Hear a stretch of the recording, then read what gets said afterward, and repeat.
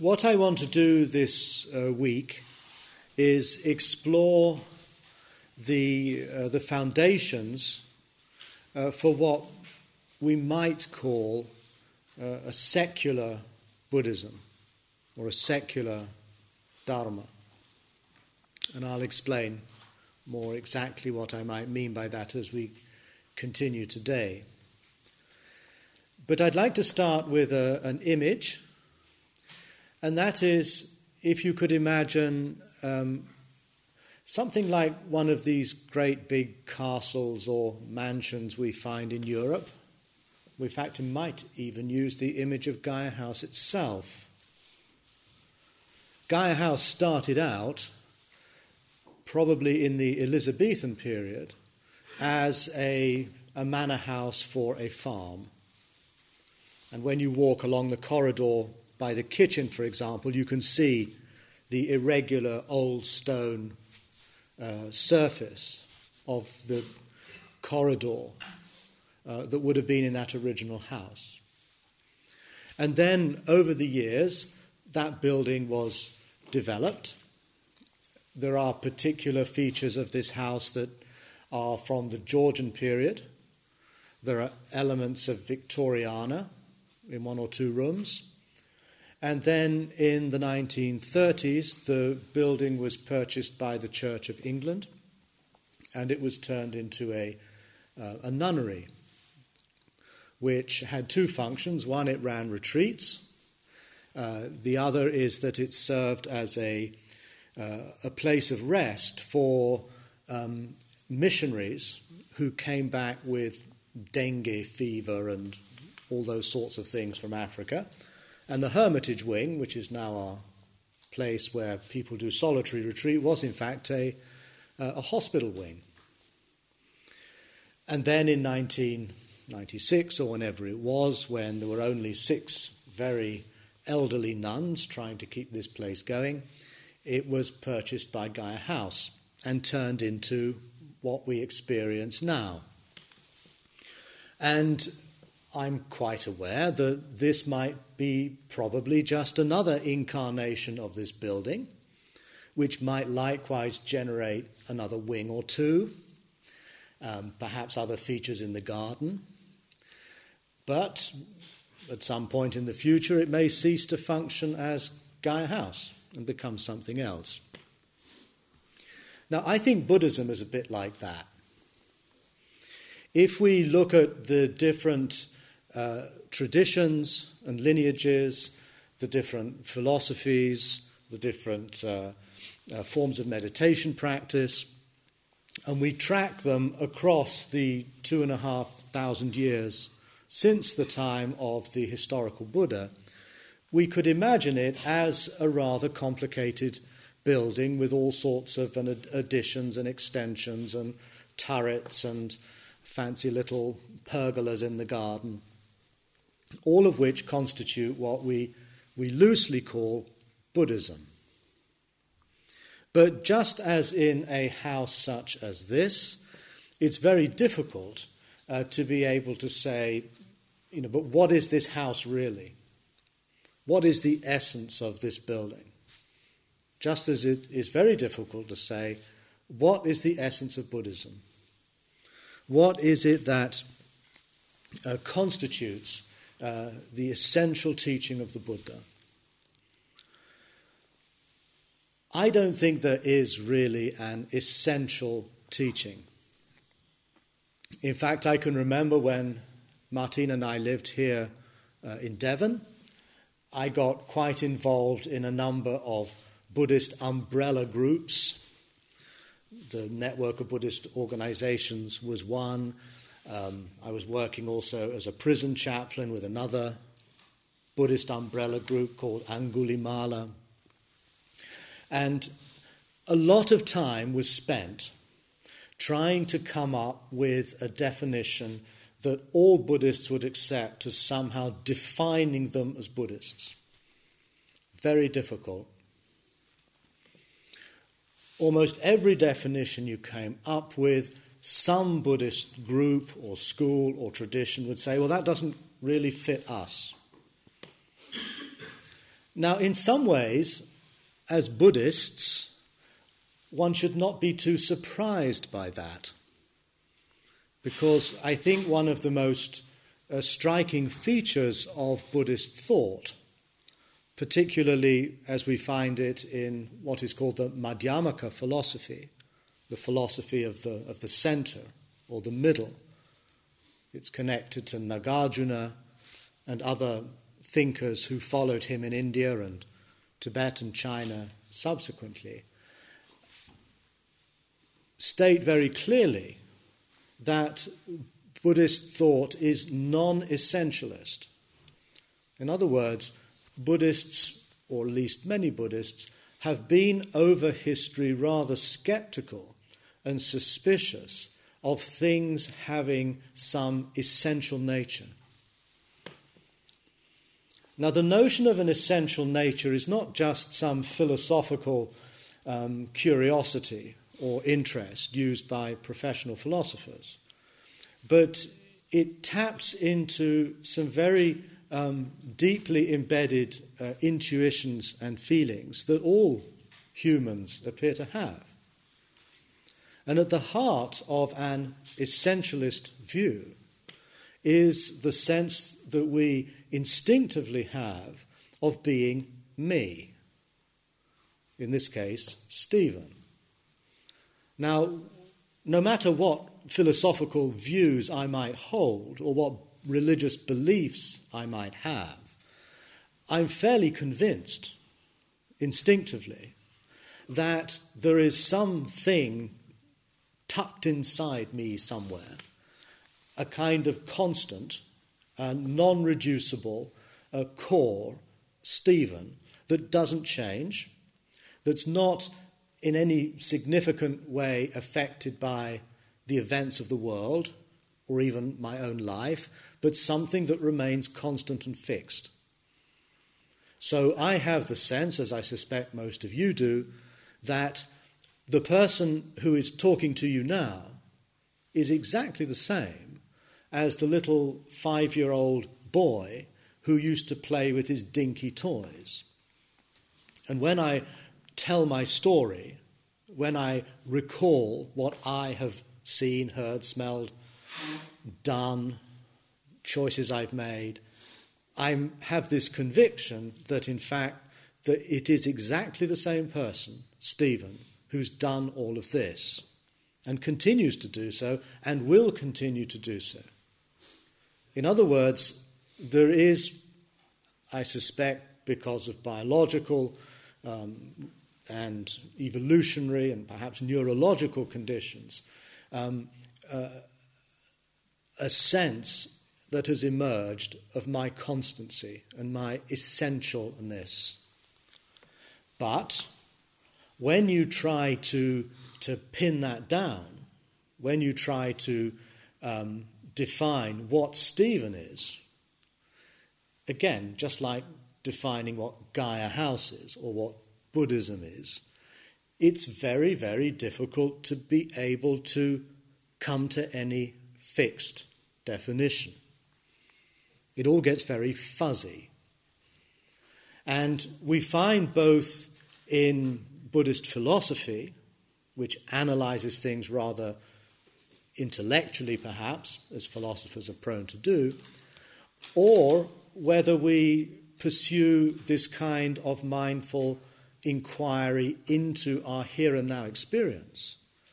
In both cases, we find it quite difficult, if not impossible, to get to a point where the buck stops and we can say, oh, that's what I am. That's me. That's Gaia House. That's Buddhism. And it's really rather strange. When we do this in meditation particularly, in other words, not just as a conceptual exercise, we find that no matter how consistently and penetratingly and so forth we look into our experience of being who we are, that we never get to a point where we can stop and say, oh, that's me. When the Dalai Lama teaches this, he uses a rather idiomatic Tibetan expression, Dzugu Tsuksa Mindu. Now, Dzugu Tsuksa Mindu means there is no finger-putting place.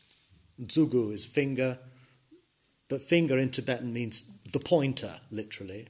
So Dzugu, Dzuksa, fingering place, Mindu, doesn't exist.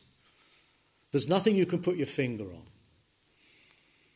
which means that there is no essential core constant in at the very heart of myself, or at Gaia House, or in Buddhism, that is a sort of constant defining element of that being.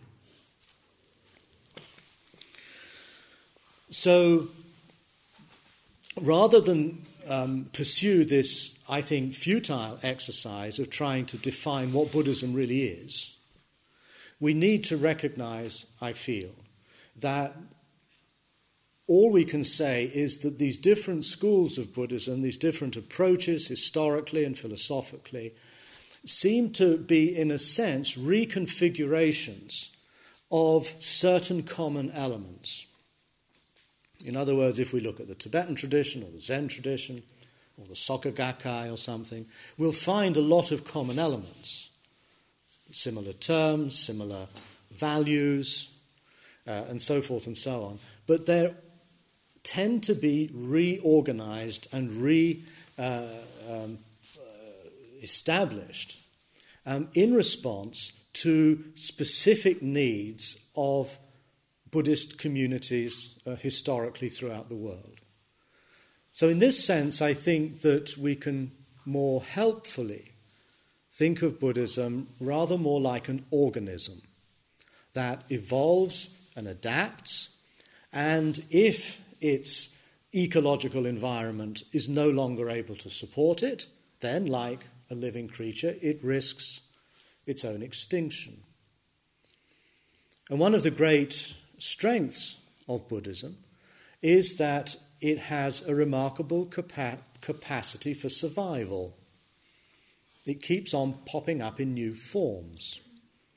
Some elements in common with other schools, other elements are either innovations or new ways of thinking about the same stuff.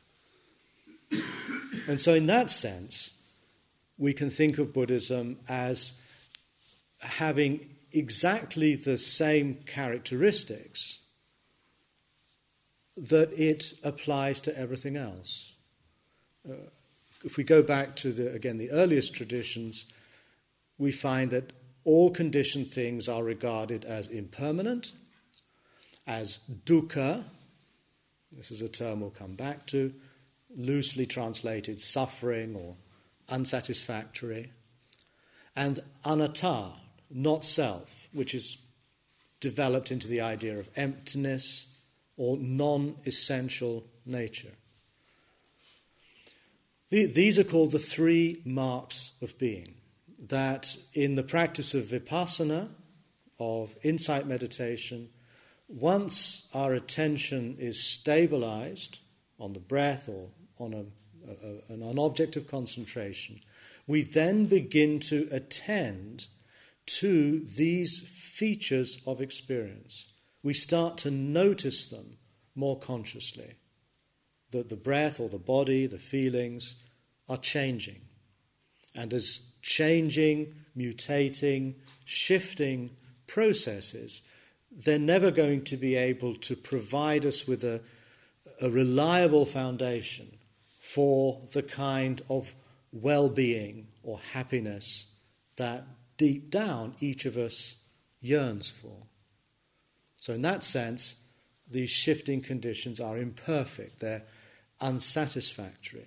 It doesn't mean that the world is just a miserable place. That's quite a misreading of that idea, but it's recognizing that we do live in a profoundly transient, shifting, evolving and changing world. And not only that, but we too are shifting, changing, evolving, contingent creatures in that world. that our minds, our thoughts, our feelings are likewise characterized by this. So the practice of vipassana, in quite an important way, has to do with training our minds to notice these features of our experience that we habitually either overlook or deny. In contrast, we like to feel that there's something in here or out there that is not impermanent, dukkha, and contingent and non-essential. And this seems to be an instinctive form of behavior, a selective form of behavior that has served perhaps to considerable advantage in human evolution. But it has a shadow side, namely that it keeps us stuck sometimes in a self-referring, rather disconnected, we would nowadays say alienated condition in which we don't really feel that we are flourishing anymore, that we feel inhibited, constrained, trapped, stuck, etc., etc. So the practice of vipassana, whether we're just watching our breath on a cushion here or whether we're paying attention to the world as we walk outside, is the practice of noticing impermanence and dukkha and not self. Just paying attention to that. These are not difficult things to identify, but it's quite a challenge to keep our attention focused on that particular feature or dimension of our experience, because we're kind of programmed and conditioned not to give much attention to these things. And that's why the practice in some ways is counterintuitive. It goes against the stream, as the Buddha said. So coming back to Buddhism itself, I think that we can likewise begin by recognizing that in some ways there is no such thing as Buddhism. That we are really encountering a cultural, spiritual, religious phenomenon that is evolving and changing over time and is adapting itself, as history shows us only too well, to the particular environments and cultures, initially in Asia, now in the West, that adopt it or embrace it or get interested in it. So going back to the image of this complicated building, this Gaia House-like nature of Buddhism itself, it's helpful, I think, at times to ask ourselves, well, on what is this building built? Where are the foundations for this edifice, this complicated edifice called Buddhism? Can we get back to see the ground floor? And perhaps we might even find there's some very interesting things in the basement. And the reason I think that's important is because the building or the edifice itself is so large now and so complicated that often conceals or hides the basis on which it is built.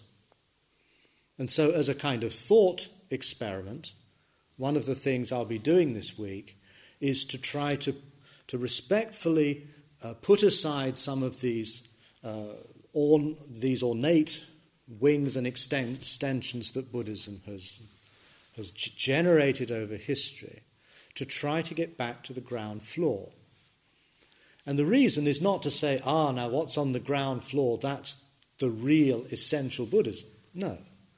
But what is on the ground floor is perhaps allowing us an opportunity to see some of the foundational structures that can be built upon, that can be reorganized, reshaped in a way that might respond more directly and in a less muddled way to our contemporary secular existence in modernity. Buddhism as a cultural and religious phenomenon, I think, is facing one of the biggest challenges in its history. The movement from a pre-modern to what in some respects is already a post-modern situation. That if you take, for example, the exile of the Tibetans in 1959, up until 1959, Tibet functioned as a pre-modern feudal society that had remained very little changed for hundreds of years. And then suddenly, geopolitics results in a new alignment of powers, the emergence of communist China, the retreat from the British from India, and suddenly, overnight almost, Tibet finds all of its traditions, all of its beliefs, its forms of government and religion under attack, which triggers the exile of the Dalai Lama and about 100,000 followers into exile. Now, this has been an enormous challenge and continues to be so for the Tibetan people, that they somehow now have to function in a world that's very, very different to the one in which they have traditionally grown up, and yet at the same time, as exiles, one of the main purposes of their communal life is to preserve the Dhamma, is to preserve their culture in exile. And these, in a sense, are two very conflicting priorities: to preserve something and at the same time to adapt to a very different situation in the world, quite unprecedented in Tibetan history. How do you do that? I think all of us who are interested or in or identify ourselves as Buddhist are confronting a similar sort of dilemma. On the one hand, we want to preserve something, the tradition, the lineage, the teachings, but on the other hand, we're called upon to respond and embody such ideas in a very different environment, which is going to require, almost invariably, some kind of adaptation and change. Now, to cut a long story short, when we get back to the ground floor of this edifice, we are, in a sense, also returning to the historical roots of the tradition. We're going back in time. And this, I think, is one of the features of modernity that is going to have possibly the largest impact on Buddhism, namely the recognition that Buddhism is an historically emergent process, that the different forms of the tradition are responses to different historical situations, different cultural environments. And that's what, in a sense, has generated this wonderful diversity of ideas and schools and philosophies and traditions. But what do we find back in that earliest stratum of ideas that are still Buddhist? We find a bunch of texts recorded in a language called Pali, which is a spoken form of Sanskrit, basically, that is no longer spoken today. And we find a body of texts called the Tipitaka, the three baskets, although for our purposes here we can just talk of two baskets: the discourses, or the sutta, and the Vinaya, the monastic rule. The third basket is called the Abhidhamma, but that is now accepted to be rather a later development. We'll find translations of most of these Pali texts in Chinese, which, again, are not much help to us because I doubt many of us read Chinese. But there is clearly a common body of discourses, of teachings, of philosophies that go back to the earliest period of the tradition. And that's what we find, I think, on the ground floor. But the trouble is that the Pali Canon is rather bulky. I recently made a sort of guesstimate of how many pages in English you would need to write out or print the Pali Canon, and it would come to something between 5,000 and 6,000 pages of material. There's a lot of repetition, as anyone who's ever tried to read this stuff will be only too aware. So let's divide that number in two. We've still got 2,000 or 3,000 pages of text. Now, compared to the Christian tradition, where basically you have the four Gospels, then you have the rest of what makes up the New Testament, but basically the four Gospels, you have a much, much shorter and more manageable body of text. But since the beginning of the 19th century, a small army of biblical scholars and linguists and historians and theologians have been analysing and studying the four Gospels. It's now been going on for about 200 years, and they're still working at it to figure out a number of questions, but a key one is which passages in these Gospels are the most likely to represent what Jesus actually said. In a recent body of work done by the fellows of the West Star Institute, which is sometimes called the Jesus Seminar in the United States, they estimate that something like 19% of passages attributed to Jesus are likely to have been said by him. Not many.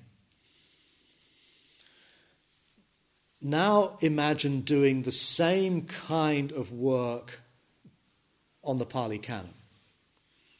Huge endeavour. Even a fairly superficial reading of these early texts shows that there are clearly incompatible elements. There are contradictions. The Buddha says one thing at one time, or the Buddha is described in one way at one time, and in another passage you get the opposite.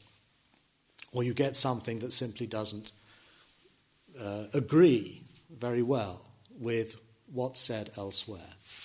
And you can begin to see, and I'm not going to get into all the technical details here, that the Pali Canon is already a many-layered, many-voiced body of materials, some of which probably go back quite closely to the Buddha, others probably were developed by his followers in the succeeding centuries until it was written down in about 80 BC, about 80 years before Christ in Sri Lanka.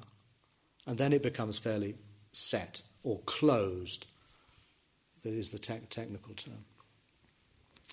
So I can't pretend to really have any clear sense or clear evidence as to what teachings are more original and which later, or only in a very rough way. And the other great difference between Buddhism and Christianity is that we don't have a small army of scholars, linguists, historians, and theologians spending their lives analysing these documents. We have hardly anybody doing it. The Buddhist community does not seem terribly interested to fund this kind of work. Western or modern universities, university departments, likewise, even when Buddhism is quite high up in their activities, tend nowadays to focus on Tibetan and Chinese works. There's very little work being done on the Pali materials. Now I'm saying this so that you're aware that what I subsequently say is founded on a lot of uncertainty. We don't really know yet the relative likelihood of a passage being authentic or not. If we go back to what I was saying before, that each generation of Buddhists or each country to which Buddhism has gone to in the past has been able to embrace the Dhamma because there are elements in certain teachings, certain practices that speak to their condition. Tibetan Buddhism, for example, is a form of Buddhism that has arisen out of a community's reading and practice of certain texts. But by certain texts, they're those texts that spoke to the Tibetan consciousness and culture in 11th century AD and later. Likewise with China or Southeast Asia, the forms of Buddhism that have emerged have always based themselves on a relatively small percentage of the primary canonical materials. Now, one of the criticisms that I receive for my work is that I'm a cherry picker. That, in other words, I only select those passages from the canon that happen to suit my own particular biases as a secular, skeptical, post-Christian, existentialist neurotic. And that's fine.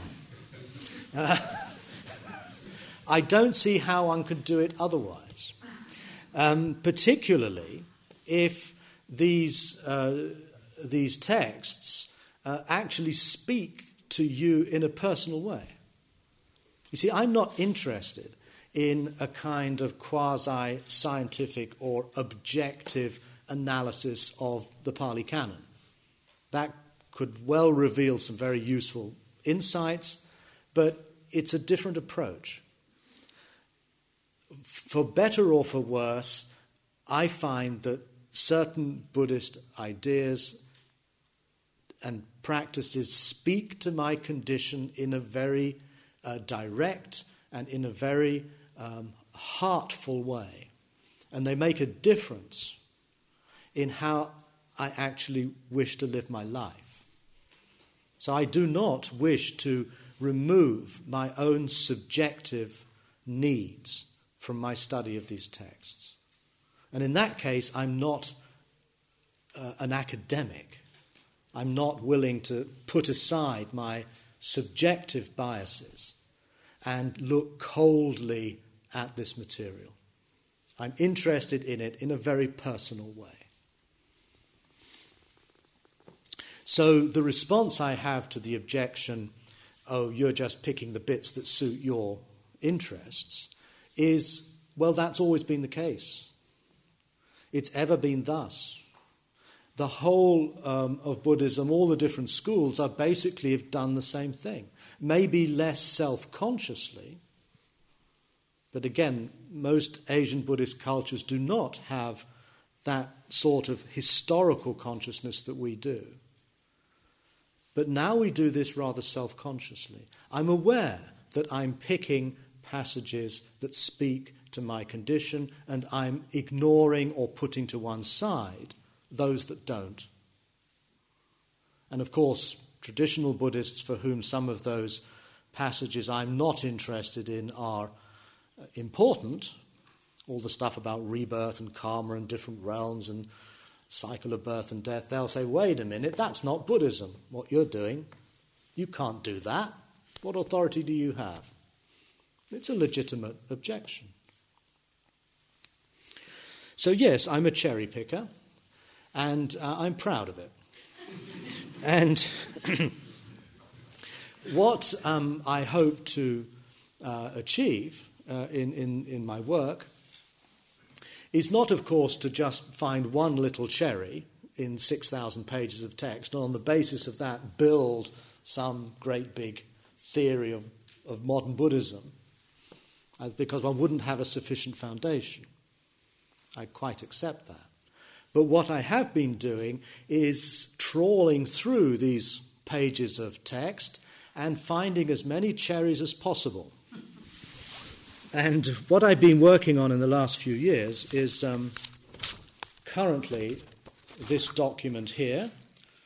It's called the Pali Canon, Source Texts for Secular Buddhism, Work in Progress.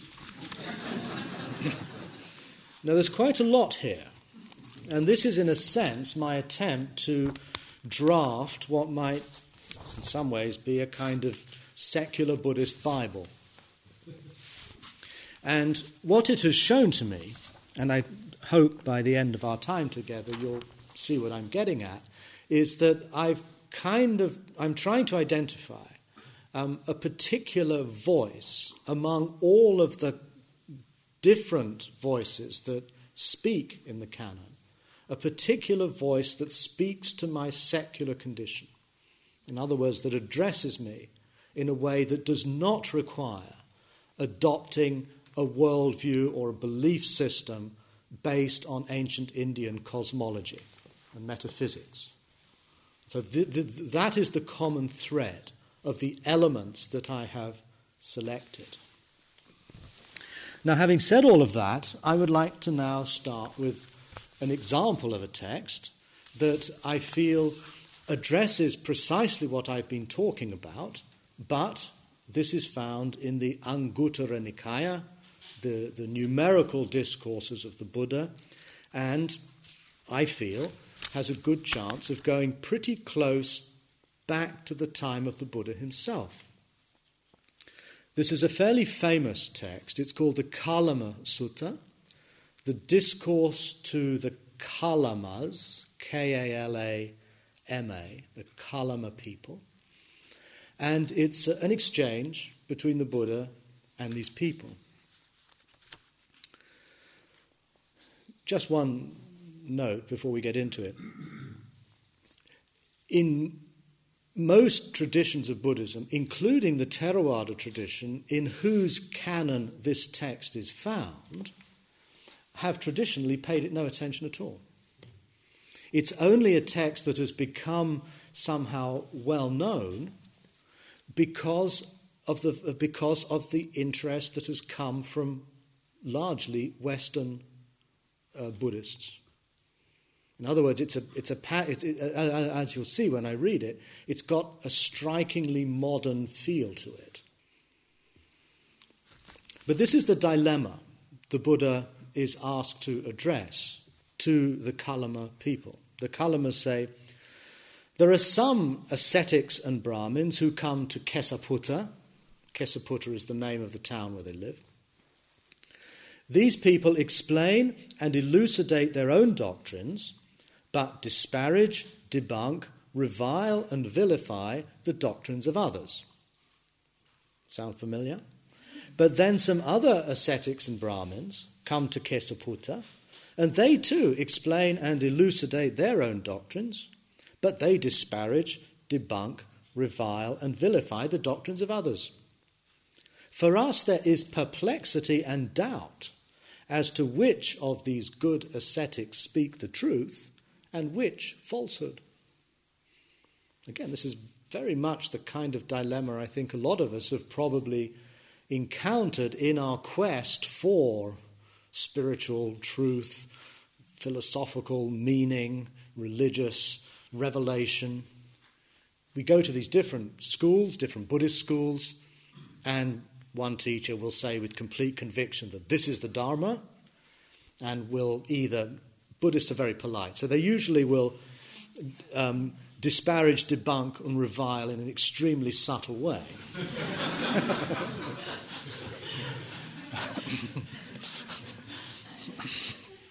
But nonetheless, there's clearly, especially if you stay in any of these Buddhist schools, you soon learn, what's the party line, what's the truth, and what should be treated with at least a considerable pile of salt.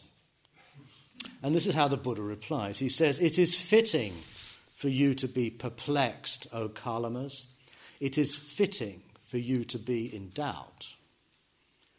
Do not go by oral traditions, by lineage of teaching, by hearsay, by a collection of scriptures, by logical reasoning, by inferential reasoning, by reflection on reasons, by the acceptance of a view after pondering it, by the seeming competence of the teacher, or because you think, oh, this monk is our teacher.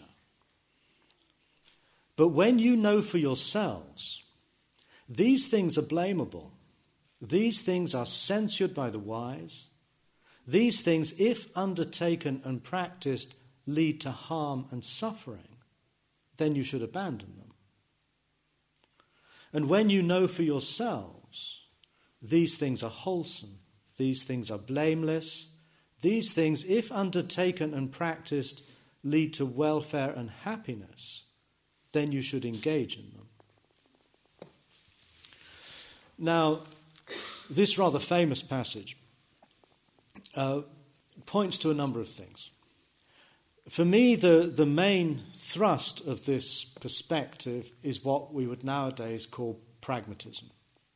In other words, the notion of truth is not something that is to be found out there somewhere or in here somewhere, some kind of state of truth with a capital T that corresponds to a particular statement or belief or doctrine. But what is true for the Buddha is what works, what actually makes a difference in the quality of your life. That's true.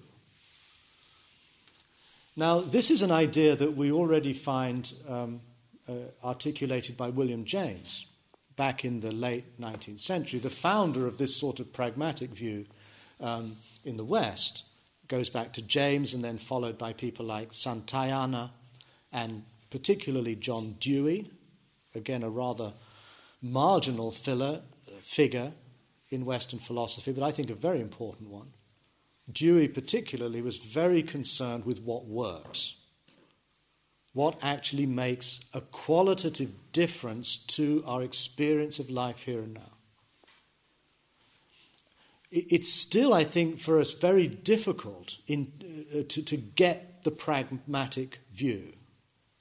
The word pragmatic, in popular usage, is rather trivialized. It just means somebody who's practical, who's more concerned with getting things done than holding some view or opinion. But pragmatism, at its root, has to do with a radical rethinking of what the word true means. It rejects the idea that to be true means to correspond to some state of affairs in the world. In other words, this is called traditionally the correspondence theory of truth, that a statement is true if it matches or fits some state of affairs out there that can be checked. For the pragmatists, that whole model of truth is abandoned. And instead, truth is concerned with what makes a qualitative difference in the improvement of human life. Now, this is very close to this. The Buddha is quite skeptical of appealing to tradition, to lineage, to scripture, to logical reasoning, to believing something because the speaker who says it seems to know what they're about, or simply because the teacher, the speaker happens to be my guru. What these things are saying is true because of these reasons. That, for the Buddha, does not count for very much. What counts is when you know for yourselves, this is the refrain that's repeated in both of these statements he makes here. When you know for yourself that these things are skillful or wholesome or good, and particularly when you know that when undertaken and practiced they lead to harm and suffering, or when undertaken and practiced they lead to welfare and happiness. Then you should engage in them. So this is a pragmatic approach that requires not just belief in something, but it requires that you check these things out for yourselves. You try them out. Meditation is of value, let's say, not because the Buddha has said it's of value or because rationally it appears to make a lot of psychological sense, which might help you in doing it. But at the end of the day, what matters is, does it actually make a difference? And if it doesn't, then you have to question what value it has.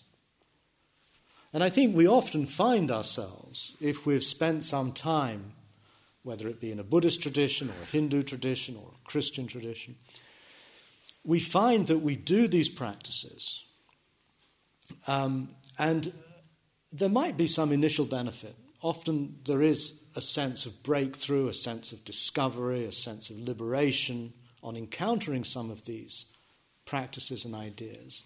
But over time, it's quite common that just by doing the same thing again and again, it becomes a bit stale, a bit flat, and it may be that it ceases to really speak or address the needs of our condition here and now. And yet we still keep doing it. We do it because we think, well, this is only my judgment, but my teacher is enlightened, he knows better, the tradition knows better, I'll keep doing it anyway. Or we have a sense that I've thought about this for so long, I've studied it, it all makes so much sense, but in actual practice, it doesn't really seem to effect any significant change. It doesn't deal in a real therapeutic way with my inner pain, my anxieties, my suffering, and it doesn't actually tend to make me particularly happy. I just keep plodding along, doing my commitments and my 30 minutes in the evening out of some kind of sense of obligation often, and yet the very vitality or power of these practices seems to dissipate. So what's being said here is actually quite challenging, and it's particularly challenging to any kind of orthodoxy, any kind of dogmatic system which we feel somehow beholden to for whatever reason. Kalamas, a person who is greedy, hateful, confused, overpowered by these things, his thoughts controlled by them, will destroy life, will take what is not given, engage in sexual abuse, tell lies, and so on, and he'll prompt others to do likewise. Will that conduce to his harm and suffering for a long time? Yes, they say it will. But Kalamas, a disciple who is devoid of covetousness, of ill will, unconfused, clearly comprehending, ever mindful, who dwells pervading one quarter with a mind imbued with loving kindness, another quarter with compassion, sympathetic joy, and equanimity. When such a person has made his mind free of enmity, free of ill will, he has won, he says 4 assurances. I'm just going to give you 2 of them. 2 assurances in this very life. So again, the idea here is that by pursuing these kinds of meditations, these reflections, that these have value if they can be seen to actually diminish our tendency to want to sort of get what appears to produce satisfaction, to grasp at things, to get attached to things, to reject and be hateful to things that don't do that, to people who disagree with us. A person who can remain clearly comprehending, ever mindful. And this refers to both the practice of mindfulness and also the practice of sampajanya, clear comprehension, clear awareness, being mindful and clearly aware. which likewise opens up the possibility of a more loving, compassionate, joyful, equanimous condition. Such a person arrives at two assurances. Let me tell you what these are. The first one is, if there is another world after death, if good and bad deeds bear fruit and yield results, it is possible that with the breakup of the body after death, I shall arise in a good destination in a heavenly world. Okay, so in other words, if there is rebirth, and if there is a law, a moral law of karmic cause and effect, then such a person who's become less greedy, hateful, confused, more loving, more compassionate, then such a person will be born in a good destination, will go to heaven basically, will get the fruits and the results after death of what they have done. But the second assurance is this: if there is no other world, and if good and bad deeds do not bear fruit and yield results, still, right here in this very life, I live happily, free of enmity and ill will. Now, this passage comes to many Buddhists as a bit of a shock, because the Buddha simply seems to be saying, well, if rebirth, karma are the case, then you will get the good results. But if they're not the case, then you will find a way of being here and now that is fulfilling. You live happily, free of enmity and ill will. It seems, at least in this text, that the Buddha is not assuming the classical Indian worldview of karma and rebirth. I have to admit that this, as far as I'm aware, is the only passage in 6,000 pages of text that says this. But, and here I'll use an example from my rather meagre understanding of biblical criticism, that one of the principles, sort of guidelines or rules of thumb in biblical critical scholarship is something is likely to be more original if it would not, if there is no reason for it to have been added later. You see what I mean? I mean, if the text says, and the Buddha was sitting on his throne and he emitted coloured lights from all of his orifices and he levitated to 1,000,000 miles and he manifested his bodies all through the universe, you could think, well, this is just being said so that the Buddha appears in a good light. If, and again, if it says the Buddha remembers all of his past lives, that for Indians would be a terribly impressive thing. But if you get a passage like this, you have to ask, well, wait a minute, in whose interests would it have been to have added this passage later? Particularly if we remember that the people who recorded and memorized and then wrote down these passages were largely Indian Buddhist monks who held the worldview of past and future lives and karma, which run through the rest of the canon. It's unlikely that such a person would have then invented this passage and put it in later, because it seems, in fact, doesn't only seem, it does challenge and question some of the basic assumptions that Buddhists have.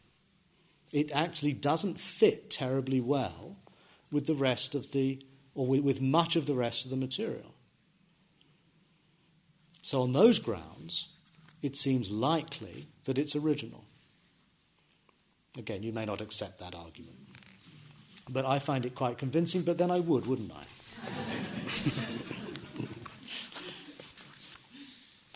But I think you can get a sense from this text that suddenly you hear a voice, or I hear a voice, coming through these discourses that seems to be speaking in a different way, that seems to not accord with the orthodox views of most schools of Buddhism. How did this get here? And are there other passages within the canon that seem to speak in a similar way, that resonate at the same kind of pitch, that seem concerned with this highly pragmatic approach to personal transformation here and now as the primary goal of the practice? In other words, a concern that is explicitly secular. Now, I just want to say a couple of words about secular, and then we'll stop. The word secular is often spoken of as simply the opposite of the adjective religious. So you have a religious view of the world and you have a secular view of the world. That's how it is largely used if you read the press, books today.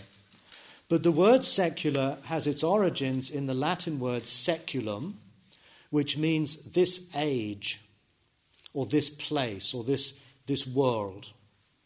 So a secular approach is an approach to life that is concerned with the effects of an idea or a practice that occurs in this world, in this age, at this time, and does not have its value postponed, as it were, till some post-mortem state. And I think it does suggest that there is something common in probably all religions, that the ultimate goal of the practice, however much good you may do in this world, will lie after death. And yet here we have a passage, I feel, that is unambiguously secular. And this, therefore, serves, or can serve, as a starting point for a secular reading of the Buddhist tradition as a whole. And that's what I'm going to be doing in the coming days. So we'll have this afternoon a discussion period for during the last walking, what would have been the last walking session before tea, in which we can pose questions, make comments to what I've been saying today. But I'd like to leave that here now and just say a few words about walking meditation, which is what we're going to be doing for the next 45 minutes. Now, I know that many of you are probably used to doing walking meditation, so you don't have to really pay attention to what I say. Walking meditation, for those of you who have not done it before, is really the same as what we do when we sit, but we do it standing up and moving along. And I think this is important for a number of reasons. One is that it gets us out of this idea that meditation means sitting cross-legged on a cushion. And once we stop sitting cross-legged on a cushion, then we're not really meditating anymore. The Buddha presented the practice of mindfulness as one that was equally applicable to when we are sitting down, or lying down, or standing, or walking, what are classically known as the four postures. And I do think it's rather crucial that this practice that we are doing here together, the practice of mindfulness and awareness, not be overly identified with a particular posture. And likewise, particularly when we try to integrate these qualities of mind in our daily lives, we don't have the luxury of being able to sit cross-legged on a cushion each time we face some problem. That the awareness and the mindfulness are qualities that we need to infuse in everything we do. Again, sounds nice, it's actually very difficult. There's so many other habits and pressures that keep throwing us off track. So as a first step towards this kind of integration of practice, we do walking meditation. Now, the easiest way to explain it is to demonstrate it. Go outside.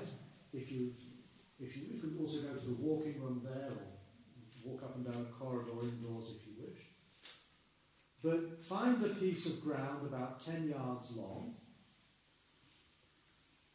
Spend a few moments just standing still, noticing the pressure of your body against the ground, feeling what it's like to be upright and breathing, opening your awareness to all the different sounds that you hear, aware, and this is where it differs from sitting meditation. Your eyes are going to be open. There's going to be a lot more visual input.